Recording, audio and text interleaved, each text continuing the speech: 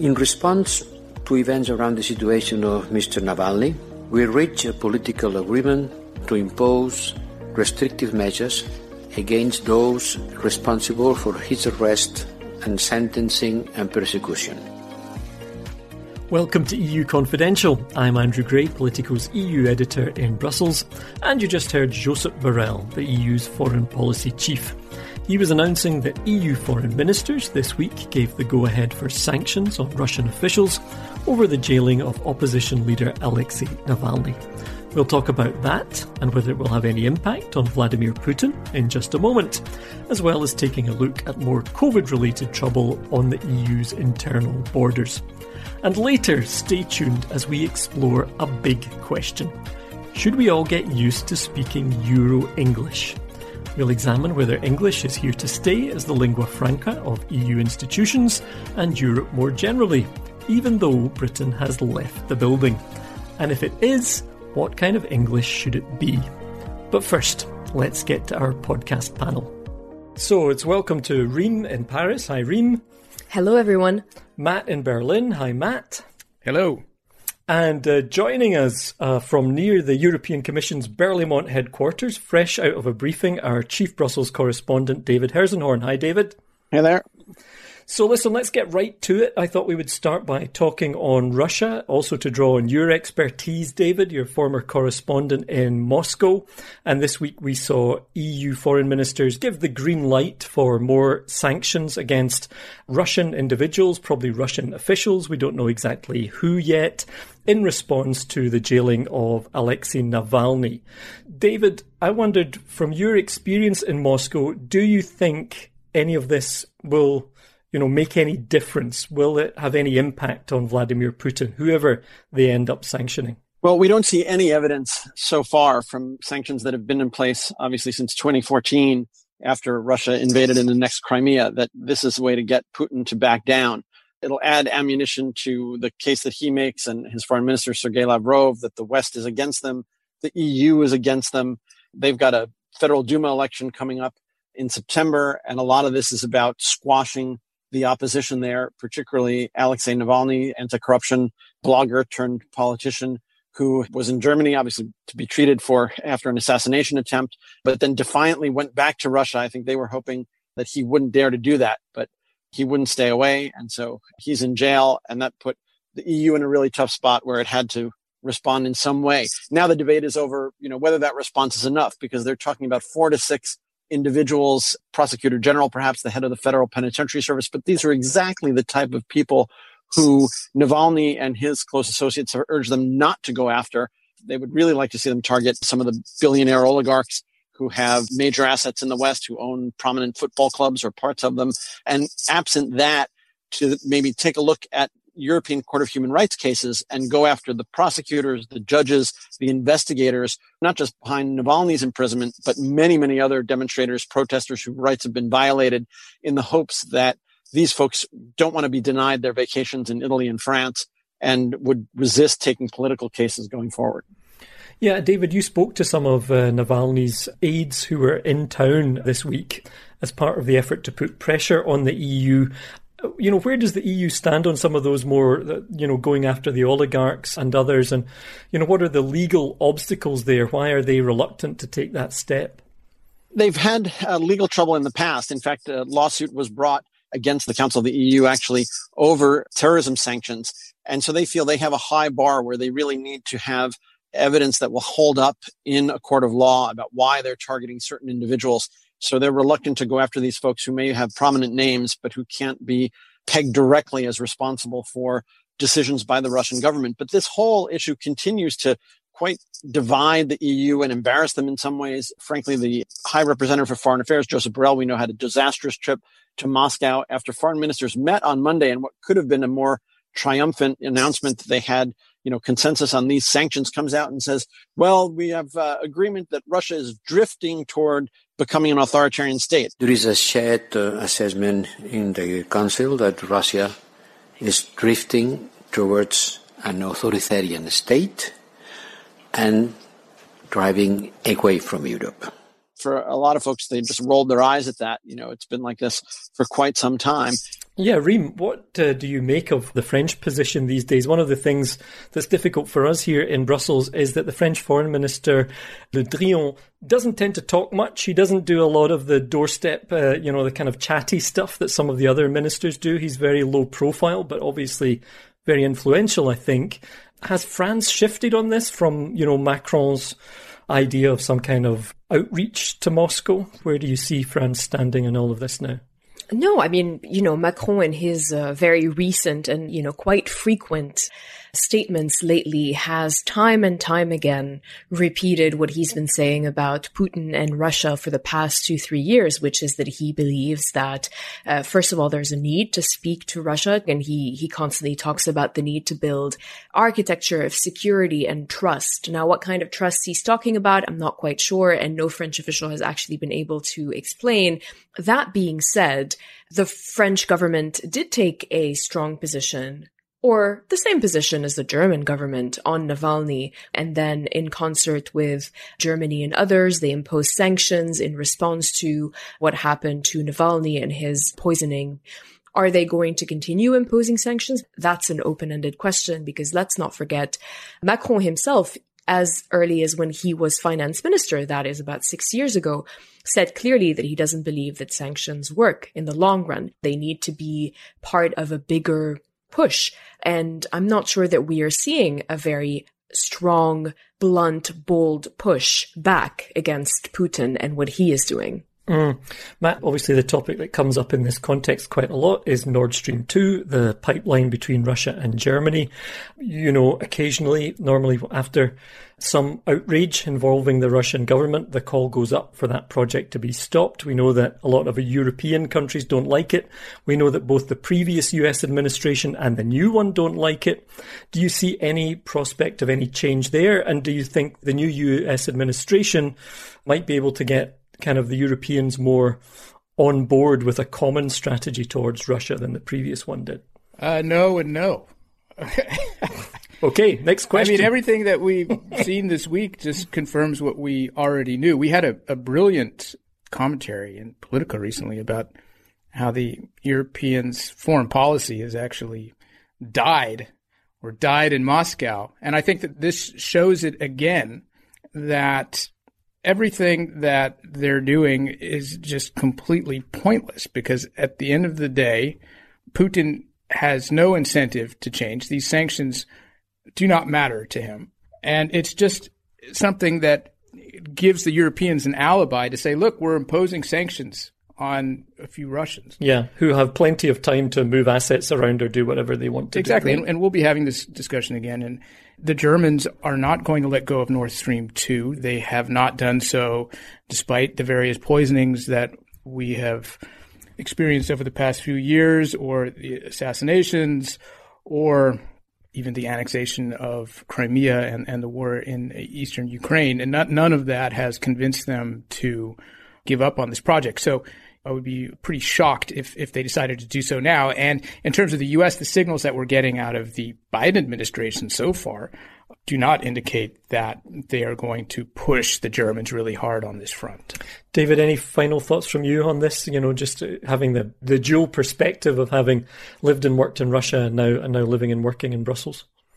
What Navalny's top lieutenants in Brussels, the point they were making is, look, if Putin laughs in the EU's face on human rights, if Russia laughs in the EU's face on the Convention to Prohibit Chemical Weapons, he's not going to be a reliable partner on climate change or any of the other issues that they've talked about reaching out and having any kind of agreement with him on. So don't trust him. Push for, in some hard way, as Reem suggested, again, keeping in mind the broader political context that this is about an election in September. Putin has been in office, we know now, past 20 years, 2 decades. Voters do get tired of seeing the same faces.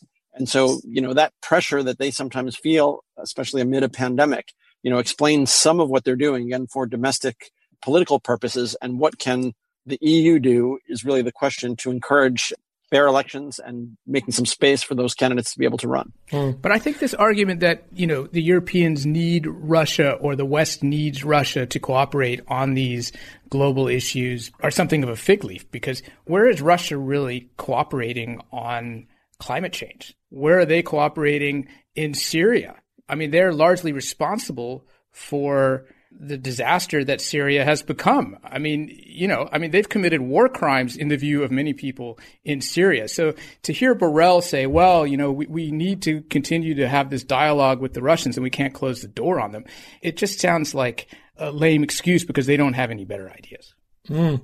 Okay, quick change of topic. Let's kind of focus inside the EU now. And we have seen border checks reimposed by a number of countries as the coronavirus crisis has worsened again, particularly as we see new strains or variants of the coronavirus. Germany in particular has imposed these border checks, which have led to long tailbacks, traffic jams at the border with Austria and with the Czech Republic. David, this is going to be a subject of discussion when EU leaders meet this week. Some of our listeners will be listening after that conversation has taken place. Is there much hope from the briefings that you've been attending today in the lead up to the summit of any change here, of any progress that might lead to an end to these blockages, which don't seem very European and which aren't meant to be imposed in the way that they're being imposed according to what, EU governments previously agreed? Yeah, there's not only not much hope, Andrew, but there's quite a bit of distress. And the feeling is that given the worsening coronavirus situation, it's funny, in different parts of the continent, you have quite a few countries where cases are down, but others where cases are up. More alarmingly, they're seeing these variants that have some leaders very nervous about keeping the borders as closed as possible. And so there isn't a lot of hope that this will lift after this conversation that's due to take place or in the near future. What they do hope is, of course, vaccines start moving. And as the pandemic situation eases, the tensions will then relax as a result of that. Matt, how is your Austrian soul feeling about these border controls being imposed?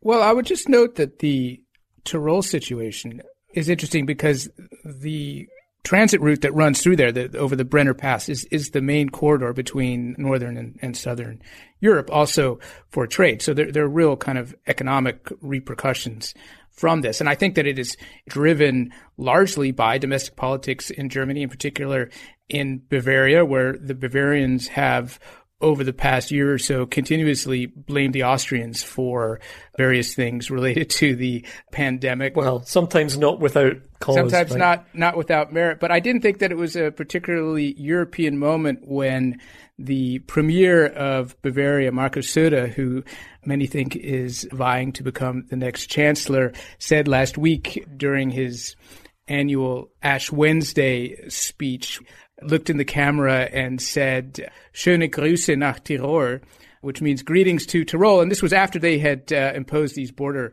restrictions. So he wasn't really putting his European bona fides on display. And Matt, how much of domestic politics in Germany is at play here? Because something that is being pointed out to us is that, in fact, the border between France and Germany has stayed open, but notably Bavaria has imposed these restrictions. And there's some folks who say, look, this is actually the EU being subject to the shenanigans of German domestic politics, with obviously a big federal election coming. I mean, I think, formally speaking, it is the federal German government that has imposed the restrictions, but the interior minister happens to also be a Bavarian.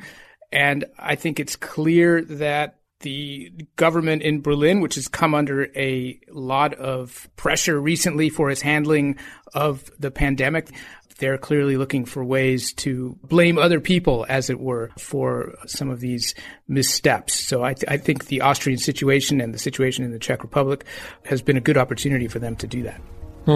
Okay, we'll leave it there. I know that David has to dash. He still has to write a story for us, so we're going to let him go and do that. Thanks, David. Thank you. And thanks, Reem and Matt, who'll be back a little bit later with some recommendations to get you through lockdown. Coming next, it might sound a little bit franglais to some people, a little bit Denglish, but is it time to embrace Euro-English? That's in just a moment. In the world of politics and policy, information is abundant. Insight is rare. Politico's premium intelligence service, Politico Pro, is designed for policy professionals. Our expert team keeps you one step ahead of the powers and players driving the policy decisions impacting your industry. From financial services to trade, technology, cybersecurity, and more, Politico Pro delivers breaking scoops, deep analysis, and forward-looking insight across a range of sectors. Want to learn more? EU Confidential listeners can benefit from a 2-week complimentary trial of Politico Pro. Simply email pro@politico.eu with the code CONFIDENTIAL. Again, that's pro@politico.eu. Now, let's talk language. As you may have heard, Britain has left the European Union. But we left some things behind, and one of those legacies was language. English is now the dominant language in the EU, certainly in most of its institutions, and it's the second language most people speak across the continent. So it looks like English is here to stay. But here's the big question. What kind of English should Europe speak? We explored that topic with a couple of linguists this week. One of them is Marco Modiano, who argues in favour of recognising and developing a so-called Euro-English that might not always sound right to native English speakers. We have the present progressive form of the verb being used by Europeans, such as, I'm coming from Sweden. Now, you and I would think, okay, you're traveling and Sweden is the last country you're from. But you can observe Europeans doing this, and the one person says, oh, I'm coming from Sweden. The other person says, well, I'm coming from Spain. You realize that what they were saying to each other is, I come from Sweden, you come from Spain. So their grammar, their Euro-English grammar, is that the present continuous can be used in that case. Modiano is a professor of English at Gävle University in Sweden. He's a dual American-Swedish citizen, and he argues that the European Union should embrace and define its own version of English as a kind of act of liberation from American and British varieties. We have this idea of a second language variety for Europe, that we have a standardized form of English, punctuation rules, spelling rules, some grammar, some vocabulary, where we say this defines our English. And when we do these things, we're not doing something wrong. And that's what I propose in my work, that we stop looking to native speakers, specifically the Americans and the British, for the standards of our European lingua franca. So taking the power away from the native speakers and claiming English, because it is our language. And who would define that then? Who would say this is European English and this is how it differs from British English or American English? Well, many actors are involved, but I'm claiming in my work that it's going to have to be done by the European Union. They need to seize power. Okay, so they should take the lead on this? Absolutely, and say, this is our spelling convention, these are the vocabulary, this is how we put the period before or after the double quotation mark. We need to claim it and say, these are the ways that we work with our language, and not bother with what Americans and the British do. And that takes a bold action. Yeah. And would that involve perhaps saying, okay, this is not how a native speaker would use this word, but it is common across Europe to use it in this way, and therefore that will be the way that we will use it in our English? Well, I mean, if we imagined a dictionary of European English, then it would look exactly like a dictionary of British or American English. It would say, this is what we do in America, but then there's usually another note under it that says in Britain it means this. And so I think that we need to educate people to the meanings of terms in other speech communities. So what would you say to people, I'm sure you've come across them, who would kind of throw up their hands in horror at this idea of some kind of non-native speaker English becoming so common that the arbiters of that would not be, native English speakers? It has nothing to do with reality. It's like wishing that you had good weather. When you have people using a language in a nation state, they invariably make it characteristic for their social group. This is what always happens. So it's not a question of whether or not Euro-English exists. It's a question of how we respond to the fact that it is evolving. We have a second language English variety evolving in Europe. And, someone is going to have to step forward and say, okay, let's break our ties with the tyranny of British English and the tyranny of American English, and instead say, we are competent second language speakers. This is our language. This is our variety. And I think that will happen. It's just a question of when. Tyranny is a strong word. I mean, do you see this as a kind of a power, an issue of power? Absolutely. I see it as an extension of neocolonialism. I mean, let's imagine that the European Union decided not to do anything at all. Well, then they would be leaving the issue in the hands of the market. And the Disney, Coca-Cola, Netflix, Apple, Google, those extremely powerful organizations will promote their culture, their style of behavior, their language throughout the world. And this has already been taking place for a good 20, 30 years now. And we see linguistic Americanization raging across Europe, crowding out British English. I don't think it's in the best interest of Europeans that we become a larger part of the sphere of influence culturally that's coming from North America. I think we need to have our own sphere of influence, which is European, which utilizes English, because that's what we're doing anyway. Now, that's one point of view. For a different take, our colleague Eddie Wax spoke with Jeremy Gardner, a former senior translator at the European Court of Auditors, who wrote a report a few years back on the misuse of English words in the EU.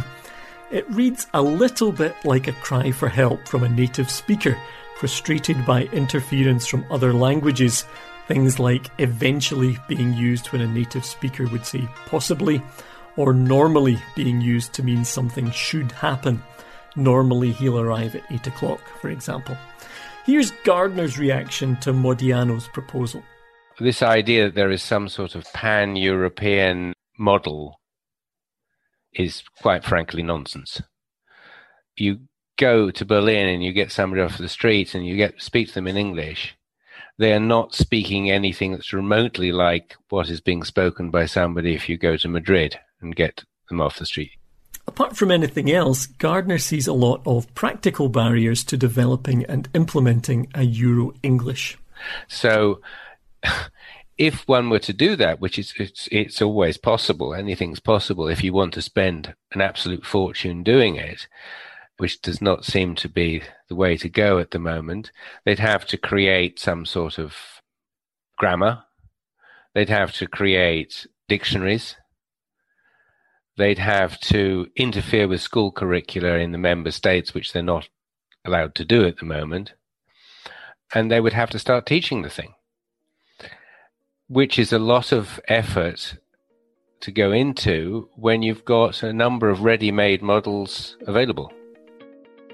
Now, when we talk about European English, you might think of the jargon-filled jumble that's widely used in the EU bubble. Words like hierarchical superior, subsidiarity, the comitology. But Modiano argues we shouldn't get hung up on that or see it as defining Euro-English more broadly. As far as the extreme forms that are used by Eurocrats, some of those will succeed in growing in stature and in influencing the larger community, and some won't.